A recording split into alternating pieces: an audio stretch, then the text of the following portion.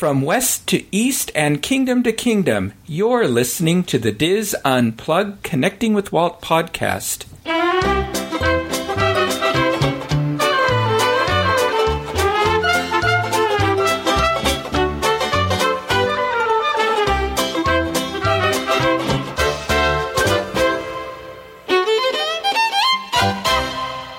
Connecting with Walt is brought to you by Dreams Unlimited Travel, experts at helping you plan the perfect Disney vacation.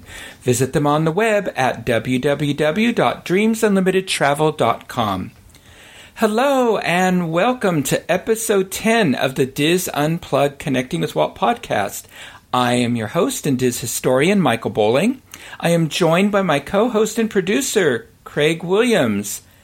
Craig, it's springtime for Connecting with Walt and our loyal Diz Mouseketeers. What have you been up to since the last time we all got together in January? Well, I've been extremely busy up to until this point in time, and literally in the last 3 seconds, I just started singing Springtime for Hitler in Germany after that intro there.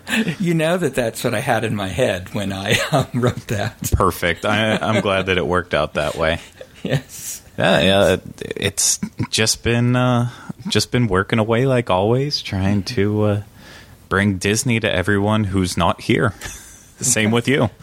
Yeah. Oh, yeah, and I've been listening to the Daily Fix and the various videos that have gone up. I really am enjoying how the daily videos from the different parks that you're all doing out there. Yeah, no, we've definitely had a lot of changes since the last round of these shows that went out, and yeah, the Daily Fix is consuming quite a bit of our time, and being in the parks multiple days of the week, being forced into them.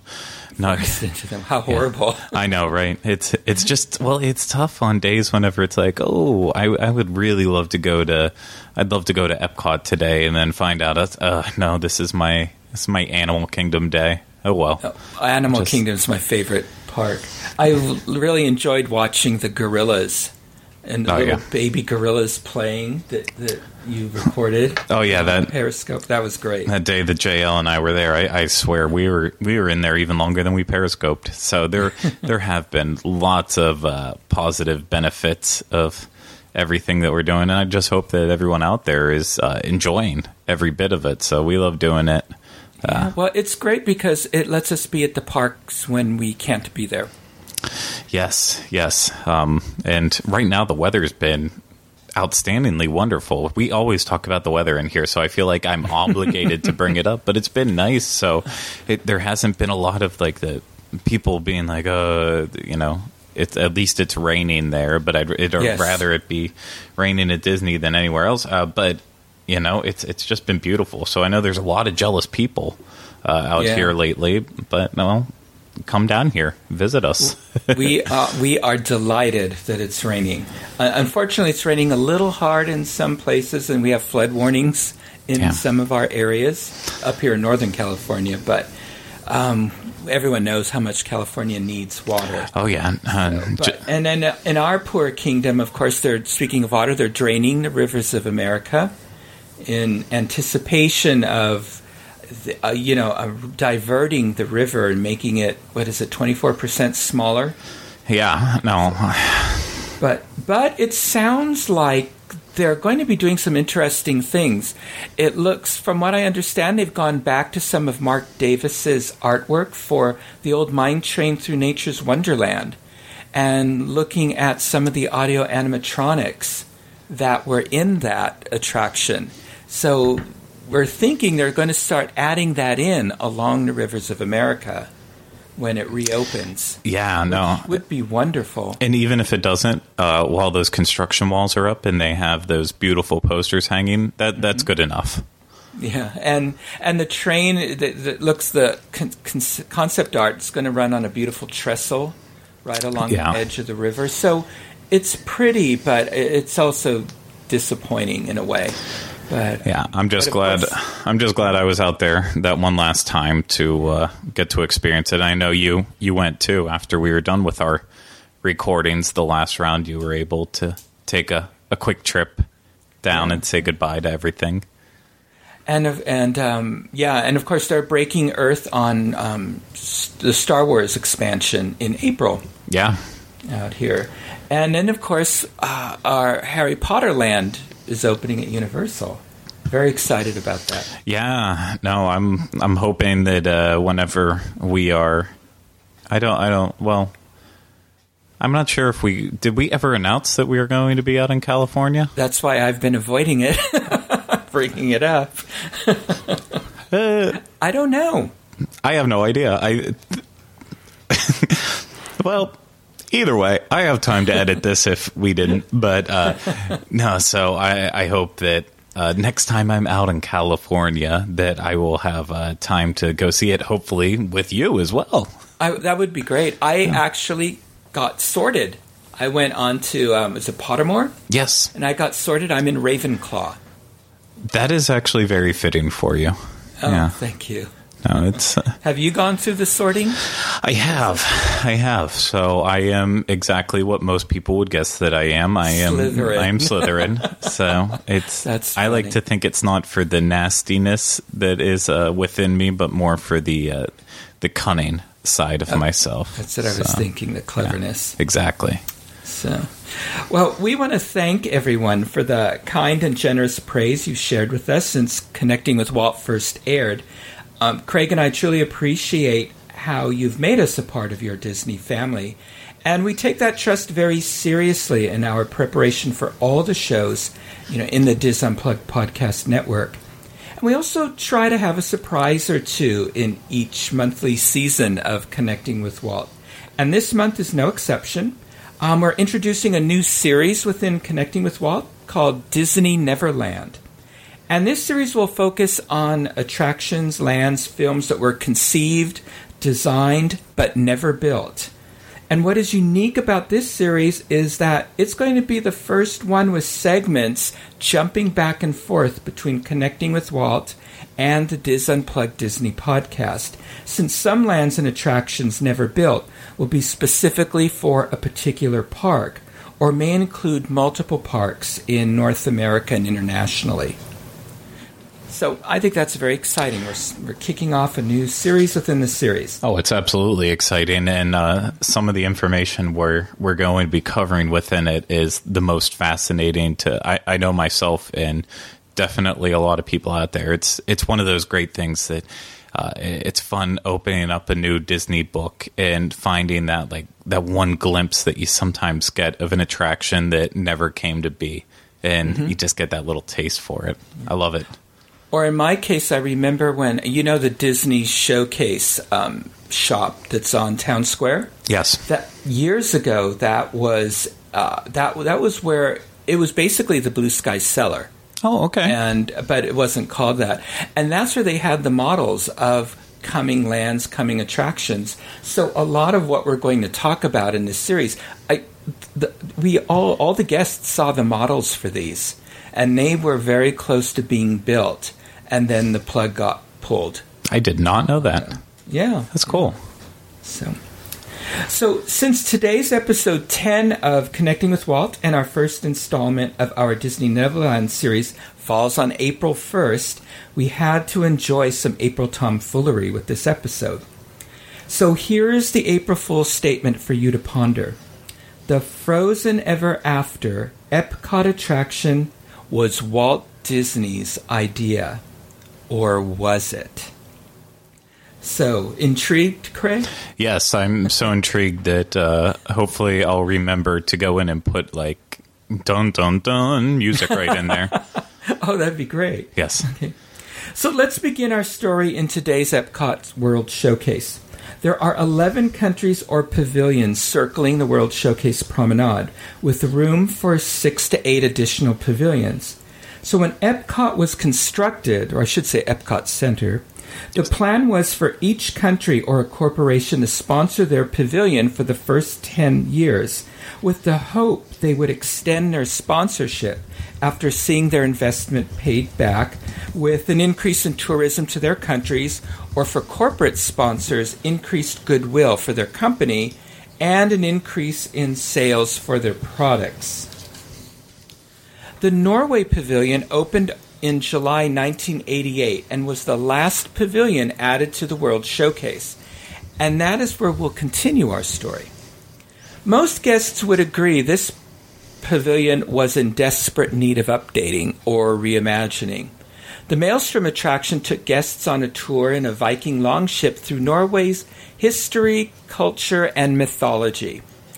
The highlight was an encounter with trolls before your longship went backwards down a waterfall, and upon exiting the attraction, guests could watch a 6-minute tourism film, The Spirit of Norway. And it's my understanding that most guests skipped this film. Yes, a lot of people skipped the film, so I can remember... I know I've watched it at least once, and shame on me for not watching it whenever I knew it was going to close down and not getting a better memory of it. But I can remember being a kid and not having that option of being able to just walk right through. And then it did kind of progress to people started realizing that they could just push on the doors and leave if they wanted to. And then that led into Disney just flat out leaving the doors open and inviting people to walk through and just completely skip it, which, that's, on the one hand, that was nice of them to do and realize that it might not be for all guests, but at the same time, too, you're there to learn. Well, not everyone. You should be there to learn about the culture of these countries and these lands, and to skip something like a film that might not resonate with you. It's just a bummer. But I guess we don't have to worry about that anymore. Yeah, I mean, I don't have a strong memory of the film either. I know I've saw it a couple of times. I do remember the attraction. Yeah, the film's very poorly produced, honestly. I'm sure it's up on YouTube somewhere, and not from us, obviously, but if someone else put it up, a good copy of it, I'll have to attach a link to it in our show notes. It was definitely on the cheesy side, as a lot of these videos are that are representing the countries. I mean, in my personal opinion, Canada's is okay. France's is completely outdated but beautiful. Mm-hmm. I've never really been able to get into China's 360. Something about that, just I've never really connected with it. But Norway, yeah, that I would say that in terms of the pavilion as a whole, that was definitely the low point for it was the film. The ride was absolutely beloved. Considering it was only one of 2 attractions in the World Showcase. Attractions meaning something besides a movie, having the actual boat ride aspect to it, and then having the uniqueness of being able to go backwards, and yes, some of the most quotable lines in that attraction too. And us diehard Disney fans, we like getting a hold of a line from an attraction and using it to death and confusing all of our non-Disney fans, and Maelstrom absolutely had it. But at the same time, you and I talked a little bit about this too. I'll get into it later, but you could kind of see how it was time to go. Other aspects of the entire pavilion as a whole, like restaurant Akershus and Kringla Bakery, still absolutely popular, and but those are also dining locations. They're not. Mm-hmm. They're something that didn't get as much traffic, obviously, as Maelstrom did. So it completely irrelevant for what we're talking about. But I like the bakery. That's one of my favorite. Yeah, shops. Exactly. The gift shops, people loved going in them, taking a picture by that giant troll. Everyone loves going in and getting school bread. I love Akershus. I think it's one of the best restaurants in general, not just for the princess meet and greet, but also I do enjoy the unique foods of the Norwegian culture. So I can definitely say that the low point of the entire pavilion was Maelstrom, in my opinion. Well, and that's probably why Maelstrom and the Spirit of Norway closed on October 5th, 2014. The Norwegian government had ended their sponsorship and could not be persuaded by Disney to continue their sponsorship, nor could Disney find a corporate sponsor willing to finance a reimagining or an upgrade of the pavilion's attractions. So Disney saw this as an opportunity to capitalize on the continuing popularity of their 53rd animated film, Frozen. I guess, he who pays has the say, and Disney was paying. So, and there's good reason for this. Frozen has earned nearly $1.3 billion in worldwide box office revenue, $400 million of which was earned in the United States and Canada, and $247 million of which was earned in Japan. It ranks as the highest-grossing animated film of all time, the third highest-grossing original film of all time, the ninth highest-grossing film of all time, the highest-grossing film of 2013, and the third highest-grossing film in Japan. So with over 18 million home media sales in 2014, it became the best-selling film of the year in the United States. And by January 2015, Frozen had become the all-time best-selling Blu-ray disc in the United States. So Frozen won 2 Academy Awards for Best Animated Feature and Best Original Song. I bet you can't guess which one it was. It has to be In Summer. Well, that would have been my vote, but it was Let It Go. Really? Yeah. You're an In Summer fan. I am. I do like that song a little. The Golden Globe Award for Best Animated Feature, the BAFTA Award for the Best Animated Film, won 5 Annie Awards, including the Best Animated Feature, 2 Grammy Awards for the Best Compilation Soundtrack for Visual Media, and Best Song Written for Visual Media. Once again, Let It Go. See, I would have thought that one was Fixer Upper. Yeah. Now, that's the one I really like. And for some reason, our granddaughter likes the opening one where it's the ice cutters. Exactly. And their little song. She has us play that over and over again. I actually like that one a lot, too. Yeah. And it won 2 Critics' Choice Movie Awards for the Best Animated Feature and Best Original Song, once again for Let It Go. So, Disney had learned their lesson the hard way after being unprepared for the success of 1989's The Little Mermaid. That film earned $84 million domestically during its initial release and $211 million in total lifetime gross worldwide. So The Little Mermaid, as we all know, is credited with giving life back to the Disney Animation Studios and ushering in the Disney Renaissance of animation. But Disney had created very little merchandise to take advantage of the film's popularity. They were completely taken by surprise. And an attraction based on The Little Mermaid did not open in Disney California Adventure until 22 years after the film was released. Yeah. Tokyo Disney Sea opened Mermaid Lagoon in 2001. And that is a facade of Mermaid's Lagoon, and it's made to look like the Palace of King Triton, and features fanciful seashell-inspired architecture. This port of call, which is what the theme lands are called at Tokyo Disney Sea, is unique in that it's mostly indoors and recreates the feeling of being underwater.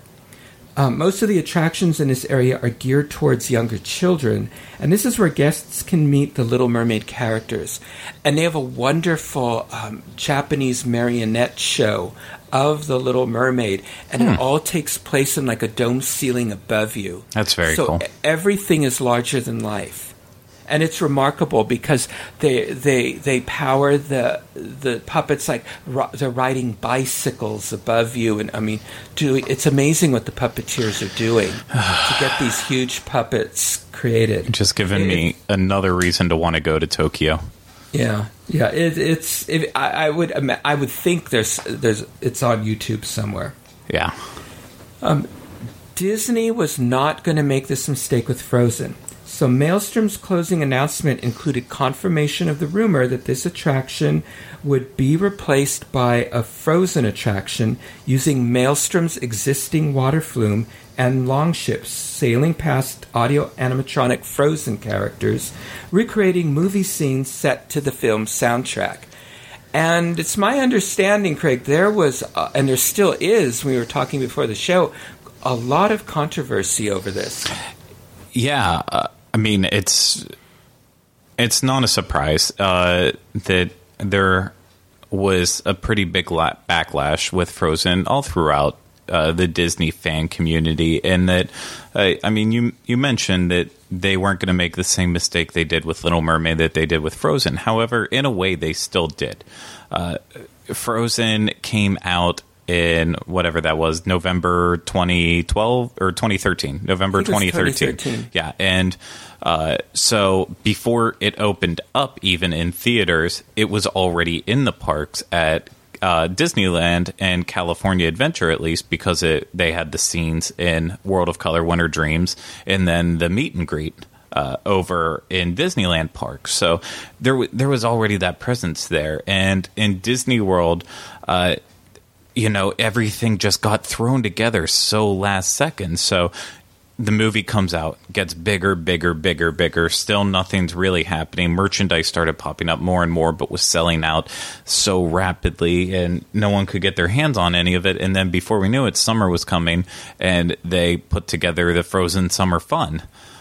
And that, which I am very highly critical of, that I disliked it. I mean, the fireworks show that they showed at night was awesome. It was an awesome show because it did such a good job of blending the music from Frozen with pyrotechnics at Hollywood Studios, and there's nothing quite like watching fireworks at Hollywood Studios, but with the sing-along that is basically just watching clips of the movies with the follow the bouncing ball that just takes you back to the days of the early 90s with Disney sing-along song videos. And then the awful parade that they had, which I can't remember the official name that they gave it, but you couldn't even call it a parade. It all lasted 10 minutes total, just of them coming down the streets. And the one positive aspect is that it added new floats to like our Christmas parade then, because they could repurpose and use them for that too. But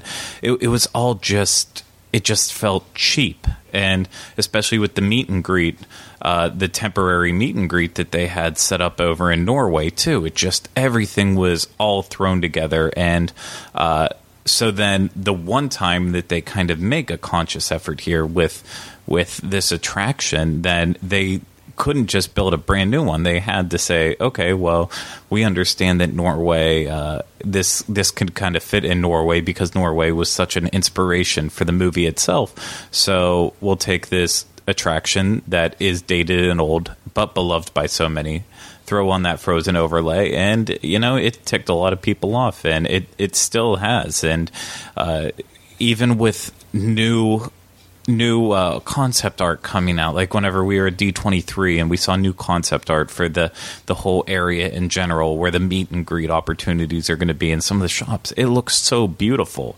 And I know more and more has been shown of the ride as it came out. We saw a glimpse of the ride at one point at D23. The last time I was at Imagineering back in December, I got to see one of the cutouts, the paper cutouts of one of the scenes from Frozen Ever After, and just could kind of, with that glimpse, get a really good idea for what they were going with. So it all just, there's a lot of promise coming, and the buildings are starting to rise above the construction walls at Epcot and in the Norway section, and it's all looking very intricate, but there are still the people out there who are just in Frozen overload and pulling their hair out over the mistake that it was to get rid of Maelstrom. But I mean, my whole aspect on this has kind of changed too. I'm going to miss Maelstrom. It holds a lot of memories, very near and dear to my heart. But it's gone. It's not coming back. Why be upset with it whenever there is going to be a very cool ride coming in its place. Yes, it has nothing to do with the Norwegian culture, but at the same time, too, it's kind of motivation. If I really ever want to go to Norway now, I'm just going to have to go do the real thing, and that's probably going to be better for me than just going to Epcot to try to experience it. There's still culture in all the other pavilions.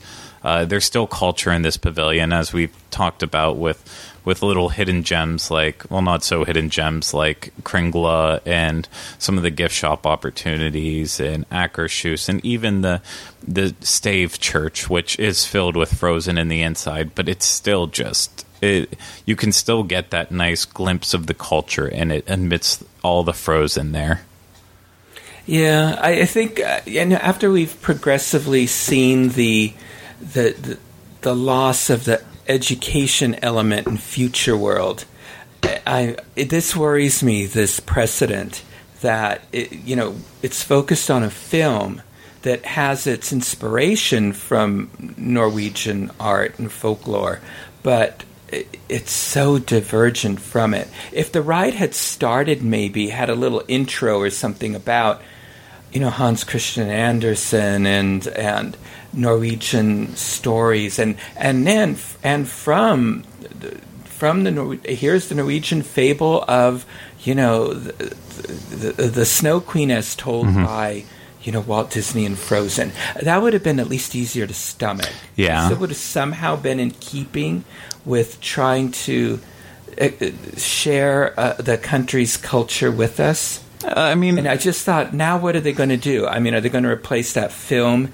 in France with Beauty and the Beast sing-along? I mean, it just worries me what else they might do. It worries me too, but I think this is the first step in the progress of changing Epcot. We already know it's changed so much from the Epcot of the opening Epcot through the 80s into the early 90s. It all started to change in the mid-90s and start taking a turn, going away from its original, what ended up being the opening. Obviously, it went way off from what it was originally intended to be, as we've talked about in so many of our past episodes. But it's as more and more people depart the Disney company or get older, retire, move on, the spirit of Epcot is just slowly dying, and that's really sad. And hopefully at some point in time there will be someone in the company as an executive that comes in and tries to change it, or Imagineers who are really passionate to getting Epcot to be back what it used to be. Hopefully something like that comes in. Otherwise, I think this is just another peg in the board of Epcot just becoming another promotion, another cross promotion for everything else happening in the Walt Disney Company. Yeah. And it's sad for us mega fans, but for the average tourist that's come in once a year, every other year, every couple of years, maybe this is better for them in the long run. Well, it'll definitely bring new life to that pavilion. Yes. And long lines. Yes. Well, and you mentioned not long ago it was announced that the attraction's name would be Frozen Ever After.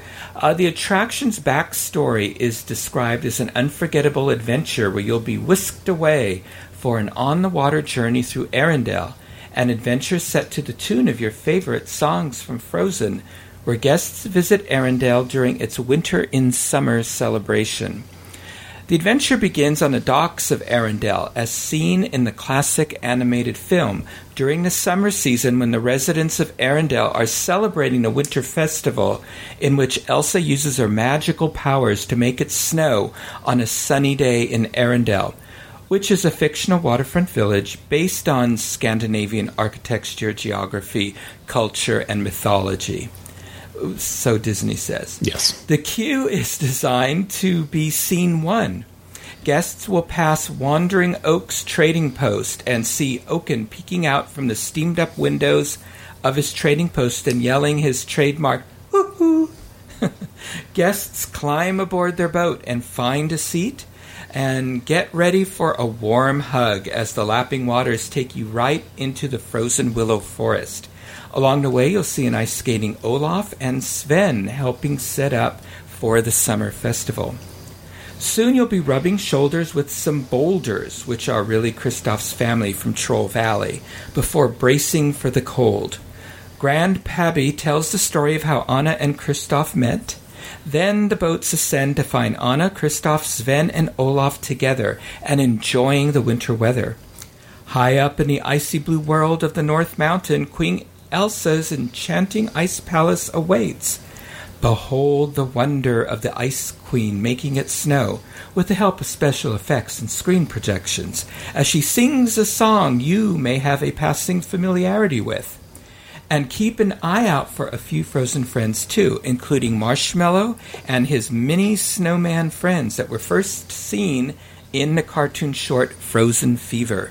Yes. Finally, hang on tight as you glide back down into the Bay of Arendelle and return through a cloud of mist to Arendelle, where the Summer Snow Day celebration is in full effect, and experience a fireworks finale complete with many of your favorite Frozen tunes and a send-off from Elsa, Anna, and their friends. See, now you had me until the end. If you would have said that they would glide back down into the Bay of Arendelle where you'd find a giant oil rig, then I'd be okay with this ride. But no, I'm back off it. Yeah. Well, you know, they are going to have a homage to Maelstrom in here somewhere. Oh, absolutely. I'm sure the Easter eggs are going to run wild in here with little nods to the attraction, just because they know how important it was to so many people. Oh, yeah. Well, somehow the trolls from Maelstrom have to be with the trolls in Troll Valley. Yeah, that would be cool. So the audio animatronic figures will use rear projection technology that make the animated features of the characters look more lifelike. So similar technology has been used in the Seven Dwarfs Mine Train at Walt Disney World's Magic Kingdom and Ariel's Undersea Adventure at both Magic Kingdom and Disney California Adventure. You can expect to hear for the first time in forever, "Do you want to build a snowman?" and "Let it go" throughout the attraction, as well as other songs with slightly altered lyrics from film composers Robert Lopez and Kristen Anderson Lopez. But no new songs were written for this attraction. So, Craig, now that you've heard the backstory of Frozen Ever After, what are your thoughts about it being in the Norway Pavilion? I think it sounds like a great attraction, and like a lot of the criticism was leading up to it, this sounds like it would be an awesome ride if it was anywhere else other than in the place of Maelstrom. But as I kind of just said before, and my thoughts are even more secure on it now, almost in a way, I don't know if the pavilion's attraction necessarily has to represent the country and culture.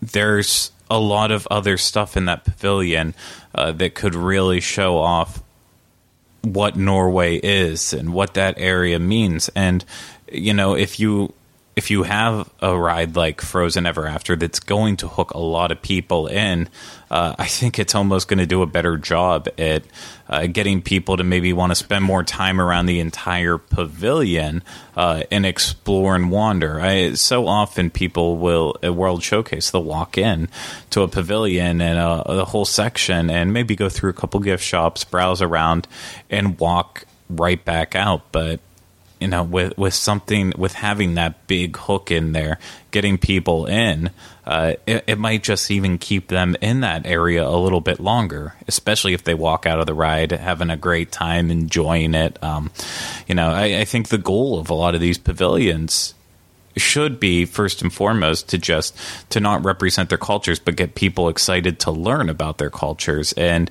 do whatever it takes to do it. And if it takes adding in a little bit of classic Disney to pull people in, then why not? Why not?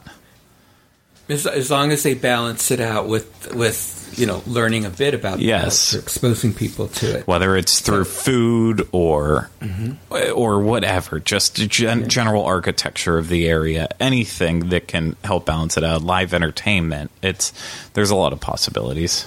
Yeah, I'm waiting to see where this will someday fit in Disneyland. Because part of the Star Wars expansion, they'll be clearing an expansion area for Fantasyland. Mm-hmm. And so, sort of waiting to hear more about that. Yes. Yeah. So, and now at Disney California Adventure, the popular Aladdin the Musical ended its run at the Hyperion Theater to be replaced this summer by a Frozen stage musical.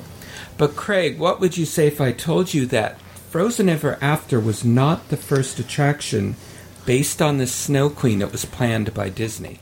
Up until a couple of years ago, I would have not believed it. But I was able to be a part of a couple events, one in particular that explored this entire topic. And I was shocked whenever they went over it. So...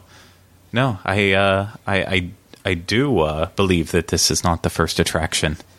Oh, good. Well, now remember, Frozen was released in 2013, but Disney artist, animator, and Imagineer Mark Davis, one of Walt's 9 old men, was working on an attraction for Disneyland telling the story of our beloved Snow Queen back in the 1970s. So this is the story that you've heard. Yes. And this Mark Davis attraction is the first in our Disney Neverland series. And this attraction is called the Enchanted Snow Palace, and that was to be built where the Fantasyland Theater next to It's a Small World is today. And it would tell the story of the Snow Queen from the story by Hans Christian Andersen. And this was the last large attraction Mark designed before his retirement from WED in 1978. And it is considered by some Imagineers to be one of the most beautiful attractions ever designed for a Disney park. The Disney Gallery in Disneyland's Town Square held an exhibit in 2015, and it was called The Snow Queen's Art of Ice. And they included in this Mark Davis's conceptual artwork for the Enchanted Snow Palace, which showed how beautiful and epic this attraction would have been. Now, the story of the Snow Queen and Frozen takes place in a snow-covered land. So you may find it ironic that Mark first thought of the Enchanted Snow Palace whilst working on Disneyland's Jungle Cruise attraction.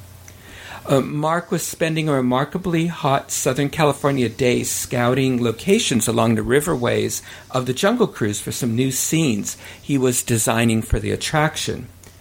And Mark got to thinking how nice it would be if there was a place at Disneyland where guests could escape the hustle and bustle of the park and the heat of the day. And out of that came the idea for the Enchanted Snow Palace attraction. Based on Mark's artwork, the show building would be similar in size and scale to It's a Small World. It would be an enormous castle built out of a giant blue and white glacier. Guests in a queue would see towers, windows, and walls in all the icicles and icy peaks. And guests would then board an ice blue boat similar to the ones at It's a Small World and Pirates of the Caribbean. And these boats would be powered by water and conveyor belts, just like the boats in Small World and Pirates, and take us through an opening in the glacier and inside the show building, where everything sparkles in a dazzling blue and whiteness of the glacial landscape, with Tchaikovsky's Nutcracker Suite playing in the background. Now, our boat is practically surrounded by audio-animatronic Arctic animals. Polar bears and penguins frolic on ice floes. Timber wolves from atop snow-covered hills howl at the moon.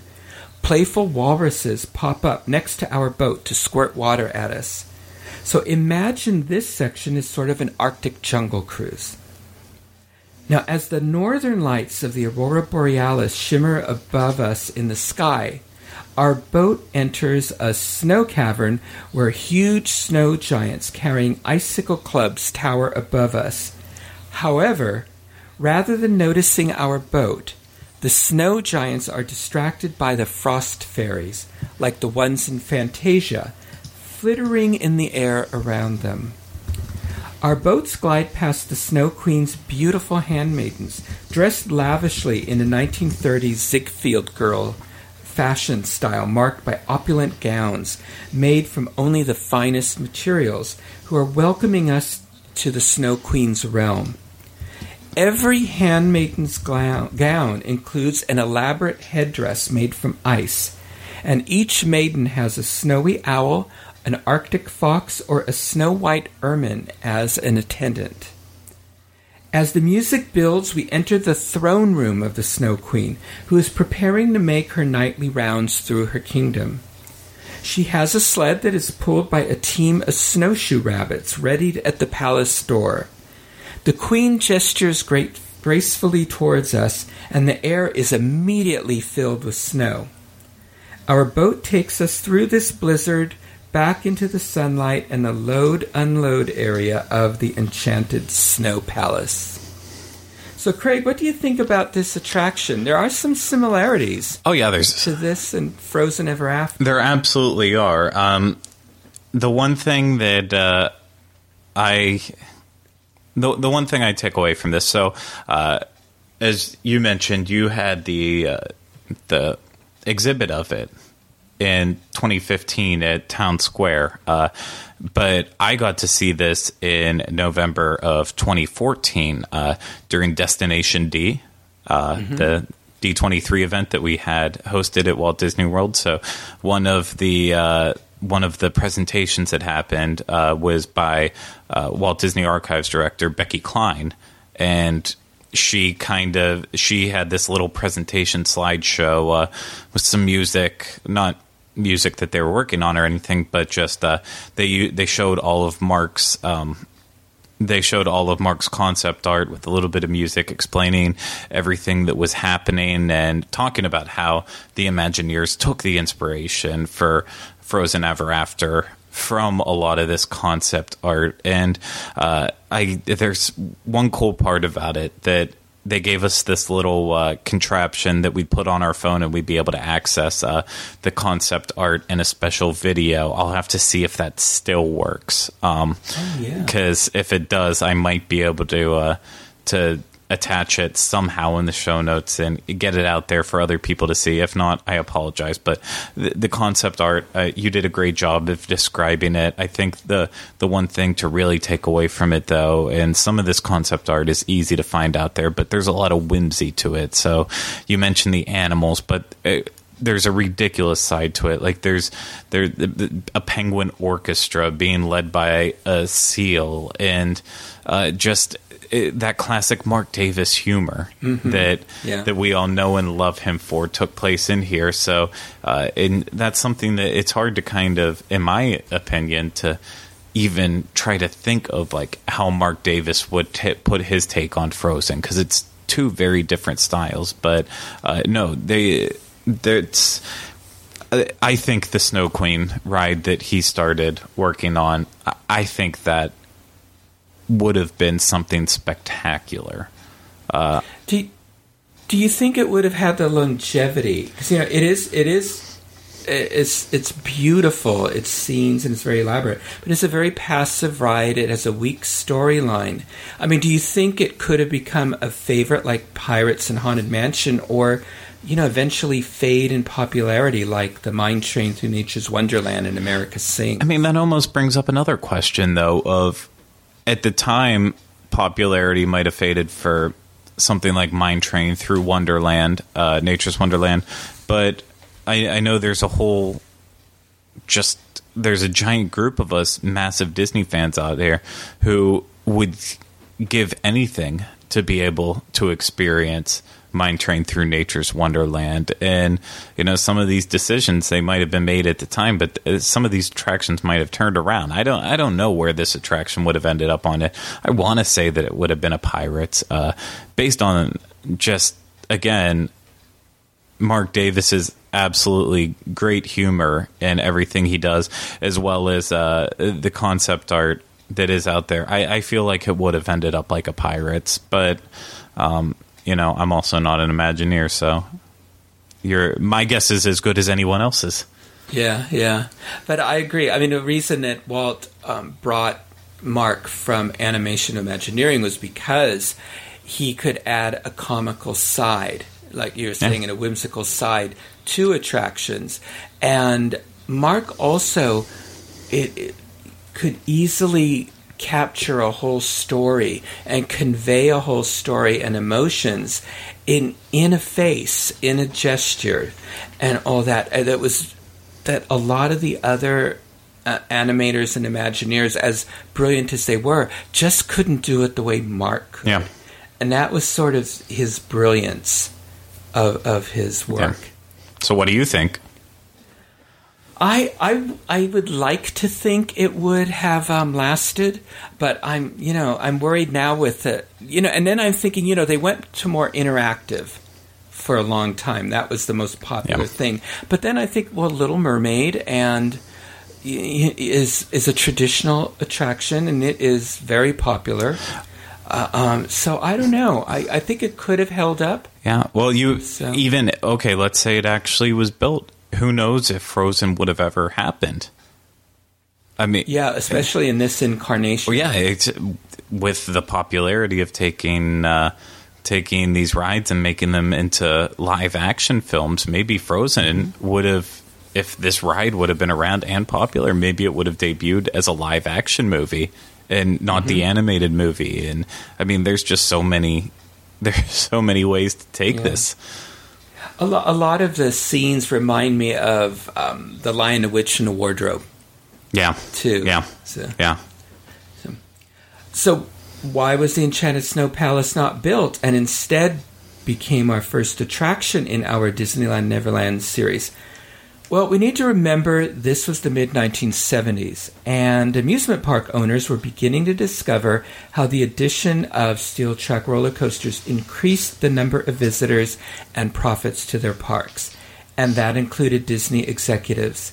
The 1975 opening of Space Mountain in the Magic Kingdom's Tomorrowland at Walt Disney World had such a significant impact on attendance that the company immediately began building a version for Disneyland, which opened in 1977. The focus and funds for WED were now on adding more thrill-type attractions to the parks. So the estimated $15 million it would have taken to build Mark Davis's beautiful, relaxing, Enchanted Snow Palace could not be justified. So now we've traced the roots of Epcot's Frozen Ever After attraction from the film Frozen and back to the concept for Disneyland's The Enchanted Snow Palace. However, I made the claim that this attraction could be connected with Walt. So Mark Davis created the Enchanted Snow Palace approximately 10 years after Walt's passing. So we'll have to look back even further in Disney history. So let's get into our Disney Wayback Machine and travel back to the early years of the Walt Disney Studio. Sounds good. Walt read a great many books on stories, art, history, and design for inspiration on his films. And Walt got a number of ideas from the stories of Hans Christian Andersen. One of Walt's most successful cartoon shorts came from Andersen's The Ugly Duckling. And there were a number of striking similarities between Walt Disney and Hans Christian Andersen. Both men rose from poverty and obscurity to wealth and fame through their storytelling abilities. Both men had to overcome naturally introverted natures and learn to charm audiences. And both created remarkable bodies of work that continue to speak to children and adults. So Walt began considering Andersen's tale of the Snow Queen as an animated subject. So when the Snow Queen initially appears in this tale, she is described as being a woman dressed in garments of white gauze, which looked like millions of starry snowflakes linked together. She was fair and beautiful, but made of ice, shining and glittering ice. Still she was alive, and her eyes sparkled like bright stars, but there was neither peace nor rest in their glance. Andersen's tale of the Snow Queen begins with a magical mirror created by the devil that has the power to make people look at the ugly side of others. When the devil tries to bring it to heaven, it falls and breaks into shards, which eventually pierce people's hearts and fills them with contempt. Years later, a boy named Kai and a girl named Gerda become good friends. But soon, one of the shards finds its way into Kay's heart, and he changes like the others. One day he goes out and ends up being lured away by the Snow Queen whilst playing on his sled. Greta, knowing the legend of the Snow Queen, sets out on a dangerous quest to rescue him and eventually thaw his icy heart. Gerda battles witchcraft, murderous robbers, hunger, and extreme cold to reach Kay, who is imprisoned inside the Snow Queen's palace of ice. But in the end, there is no climactic showdown between Gerda and the Snow Queen. When Gerda arrives at the palace, the Snow Queen is nowhere to be found. She has traveled south to Italy, where she plans to shower snow down upon Mount Vesuvius and Mount Etna. Kai and Gerda stroll out of that enormous palace, and the stories end. And a few paragraphs later, they are safely back at home in Denmark. So there's quite a bit of difference between the original Snow Queen story and what we know in Frozen. Just a little bit there. Yeah. No. So Disney's studio artists claimed that Andersen's villainous Snow Queen did not lend herself to a film adaptation, and they would be forced to completely reworking the plot. Huh. So the studio worked on other Andersen stories, including The Emperor's New Clothes, The Emperor's Nightingale, The Little Fir Tree, The Steadfast Tin Soldier, and The Little Mermaid. However, the obstacle Walt and the Disney artists faced with many of Andersen's stories was they had unhappy endings for their title characters. For example, the Little Fir Tree finally achieves its goal of becoming a Christmas tree, only to be discarded and burned, with the moral of the story being a warning against worldly vanity. In The Steadfast Tin Soldier, the Tin Soldier burns in a furnace as his beloved paper ballerina catches fire. Even the Little Mermaid story of Christian's sacrifice ends bleakly with the mermaid's death. So many of these stories were developed as part of an ambitious project of Walt's to produce a combination live-action and animated biography of Hans Christian Andersen. So discussions for either a biographical film or a feature-length collection of Andersen stories began before Snow White and the Seven Dwarfs was released in 1937. So discussions about the project continued on and off for more than a year as the Disney artists and storymen researched Andersen's life and work. So Disney registered the titles The Story of Hans Christian Andersen and Tales of Hans Christian Andersen with the Hays Office in December 1939. And at this time, the Hays Office enforced a code of film standards. The office asked filmmakers to provide them with plots of films they were planning to be reviewed to ensure they were in compliance with these standards. Samuel Goldwyn Incorporated had already registered The Life of Hans Christian Andersen and asked Walt Disney to withdraw The Story of Hans Christian Andersen's title, which Walt did. Despite the assumption both studios were working on similar films, the Walt Disney Studio continued to work on 2 scripts and preliminary artwork for the Andersen film. So in March 1940, Walt Disney had the idea of co-producing the film with his studio providing the animation and Goldwyn providing the live action. And after much correspondence between the 2 studio executives, Goldwyn sent Walt early drafts of 3 scripts his writers had prepared. Walt and the Disney artists reviewed the scripts, and they expressed some concern that one script did not portray Andersen's life accurately, and the other 2 focused exclusively on Andersen's stay in a Copenhagen bordello. Walt and his artists believed Anderson should be portrayed as a likable, sincere, and interesting character throughout. Since no final agreement had been signed with Goldwyn, Walt temporarily suspended the deal. However, the Disney artists and writers continued to develop story ideas, and work continued despite the increasing demands and challenges caused by World War II. In April 1942, Disney presented their preliminary storyboards to Goldwyn and his staff. They were enthusiastic about what they saw. So on September 17, 1943, nearly a year and a half later, an item in the Hollywood Reporter stated, Samuel Goldwyn and Walt Disney announced yesterday that the Disney organization will do an animated sequence of Up in Arms. The sequence is already in work and will be presented as part of the climax of the film. They suspended work on their jointly produced feature, The Life of Hans Christian Andersen, at the outbreak of the war, so that Disney could devote more of his time to production of films identified with the war effort and international relations. It is still on the Goldwyn-Disney agenda to be completed after the war.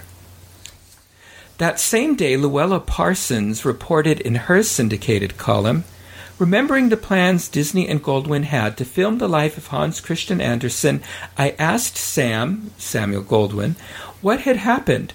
He said, Walt has been so tied up with war films that the Andersen biography has been temporarily shelved. Luella continued, personally, I hope it will be made soon. We could do with a few movies of that type. But probably not of the life in the bordello type. Well, that's the most interesting in my opinion, but... I'm sure. Disney did produce about 80 seconds of animation for the Danny Kaye musical Up in Arms that was released in 1944. The sequence was directed by Ub Iwerks and featured a group of characters called the Weevy Weevies. It is unclear if the final version ever made it into the film. It is not included in the existing versions of the film, and reviewers at the time don't mention the animation. In 1942, 12 years after the discussions of a Disney-Goldwyn co-production began, RKO released the live-action musical biography Hans Christian Andersen, starring Danny Kaye. Instead of animated sequences, Goldwyn's Hans Christian Andersen from 1952 told the author's fairy tales through choreographed balletic dances numbers. It was nominated for a handful of Academy Awards and won none. And the Snow Queen section, which had originally sparked Walt's interest, was ultimately not included. It was one of the last pictures Goldwyn personally produced. Film historians have noted that his commitment to the project led Goldwyn to pay an inordinate sum to get the script he wanted. The feeling amongst Disney artists was that Walt let Goldwyn get away from him. So, have you ever seen the Danny Kaye version of Hans Christian Andersen? I didn't. I actually didn't even know it existed until we just did this. Yeah. Yep. I saw it as a boy. They once showed it to us in school, and I loved it. I really enjoyed it. It was a musical, and then there was, on Fridays for a while, they would show every week. I don't remember which network. I mean, there were only 3 at the time. They would show family films, and it was like they'd show The Wizard of Oz. They would show Lily, and they showed Hans Christian Andersen. So it had a good run for a while on television. Yeah, it's actually it's available to buy relatively cheap and rent on Amazon, so I might have to do it. I do enjoy Danny Kaye, it doesn't look... Well, I just pulled up a clip of it on TCM on accident, but no, it doesn't look like it's going to be on there at any point soon, so I might have to rent it at some point. Yeah, let me know what you think. I have fond memories of it, but, I was 9 years old. It's Danny Kaye. So. It's got to hold up. Yeah. So, now, despite their planned co-production of the Andersen film being shelved, the friendship between Goldwyn and Disney remains strong. Goldwyn assisted Disney in the completion of his challenging Song of the South project a few years later. Walt's idea in 1943 to make an animated film from Hans Christian Andersen's The Snow Queen was fulfilled 70 years later with the release of Frozen in 2013, which led to the design and construction of Frozen Ever After. So, Craig, we are at the end of our story. So now I pose the question to you and to our listeners. Is it an April Fool fact or fiction that the Frozen Ever After Epcot attraction was Walt Disney's idea? Did I connect it with Walt? I'm going to go with the imaginary saying that no good idea ever truly dies. So I'm sure, obviously, at some point in time, Walt had to have brought this up to and kept this idea going, even if it was in the back of his head on a shelf somewhere. So yeah, I'm gonna say fact that yeah. Okay. Well, I tend to agree. We also know that several of the films that were produced during the Disney Renaissance, like Little Mermaid and Beauty and the Beast, they were started before World War II. Yeah. And were on the drawing boards, and they were actively working on them. And Little Mermaid got shelved just because of the war. And there was that problematic ending. Yeah. I mean, fairy tales, the Grimm fairy tales are really grim. Yes. And the Andersen fairy tales, they were all little morality plays for children. And there were deep lessons to be learned. And so their endings are pretty rough. But Beauty and the Beast was another one. That went through so many iterations until the one we know finally came. But that started with Walt's time as well. So ideas that were Walt's and the Nine Old Men, they're still making their way to theaters and theme parks today. I'm sure we'll see more and more and more. And, even... maybe I'm crazy whenever I say this, but maybe even grimmer versions of some of these classics fairy tales that they didn't get that treatment the first time around to go with the more happy ending approach that's obviously popular and worked for Disney for a lot of time. But who knows? Maybe they'll expand or go a completely different route. So. Because obviously these stories are adapted and expanded by other people out there in their own creative ways. Like in terms of the Little Mermaid, I love the Little Mermaid, our Disney version. But my favorite take on the whole Little Mermaid tale is actually Studio Ghibli Miyazaki's version of it with Ponyo. His animation is second to none, and I like the different idea on the storytelling with that too. So, who knows what the future holds in terms for all of us. And all of these fairy tales, when you read about their history, they were first told orally, and they went through many iterations, and some were changed as the generations changed and as children changed. And the only reason, like, some are associated with Grimm is because they were the first ones to write them down. Yeah.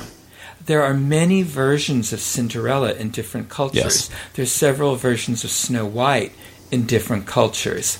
So we just know now the European versions. Exactly. But there are others even in Chinese culture and all that are very similar to the European versions.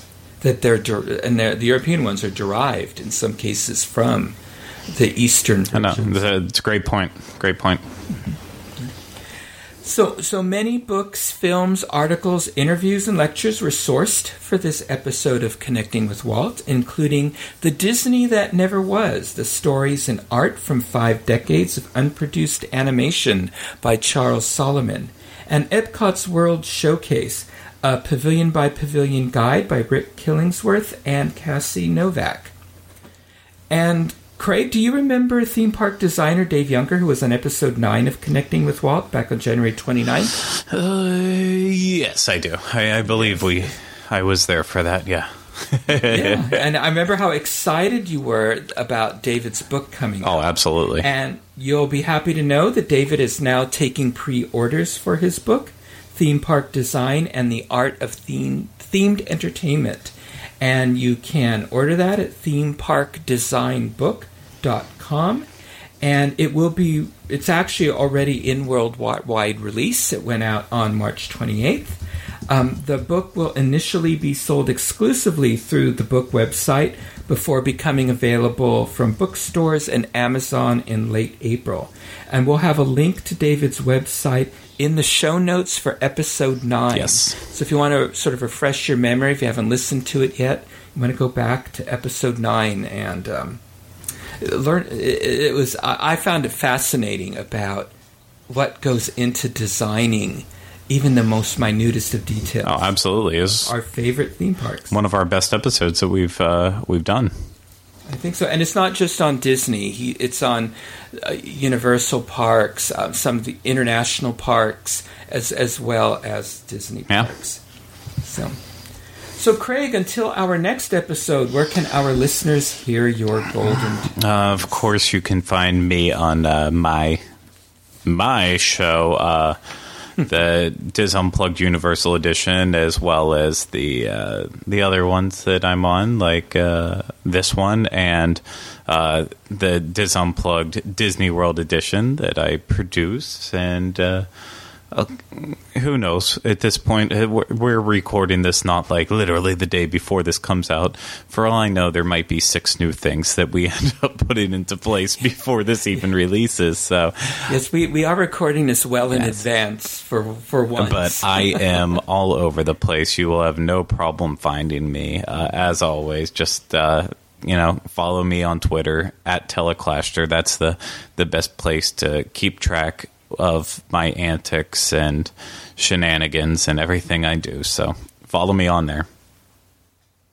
Great. And you can find me every Sunday night on the Diz Unplugged podcast, Disneyland Edition, with my good friends Tom Bell, Nancy Johnson, Mary Jo Mulatto Willie, and Tony Spatel. We have lots of fun talking about Walt's park that started it all. And all Southern California theme parks, the Walt Disney Family Museum, that's one of my beats, and even more Disney history.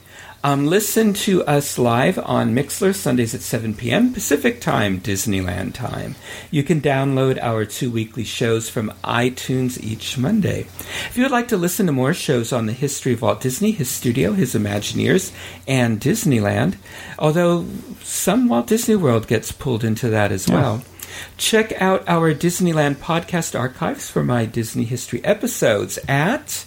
Where is that at? DizUnplugged.com, home of all of our show notes. And still working hard at trying to organize everything better and better. Yeah. But it's all coming along, I promise. And our YouTube channels as well. Oh, yeah, that is a good point. Yeah, youtube.com/DizUnplugged. And you can send me messages at michael@wdwinfo.com. I'm on Twitter at mbowling121. Facebook, just Michael Bowling. And Instagram, Michael Bowling the Diz. So join us next time on episode 11 of Connecting with Walt, titled Disney Legends Who Built Walt Disney World. Joe Potter, Joe Fowler, and Richard Irvine. And those 3 names sound familiar to anybody who's sailed over to Magic Kingdom. Yes, and if you've never done that before and you are adamant about taking the monorail, please go ride the floating crafts and do a little bit of research before this next one. So thank you, Craig, and thank you, our listeners, for making us a part of your day. And remember, I only hope that we don't lose sight of one thing, that it was all started by a man, Walt Disney, and his brother Roy.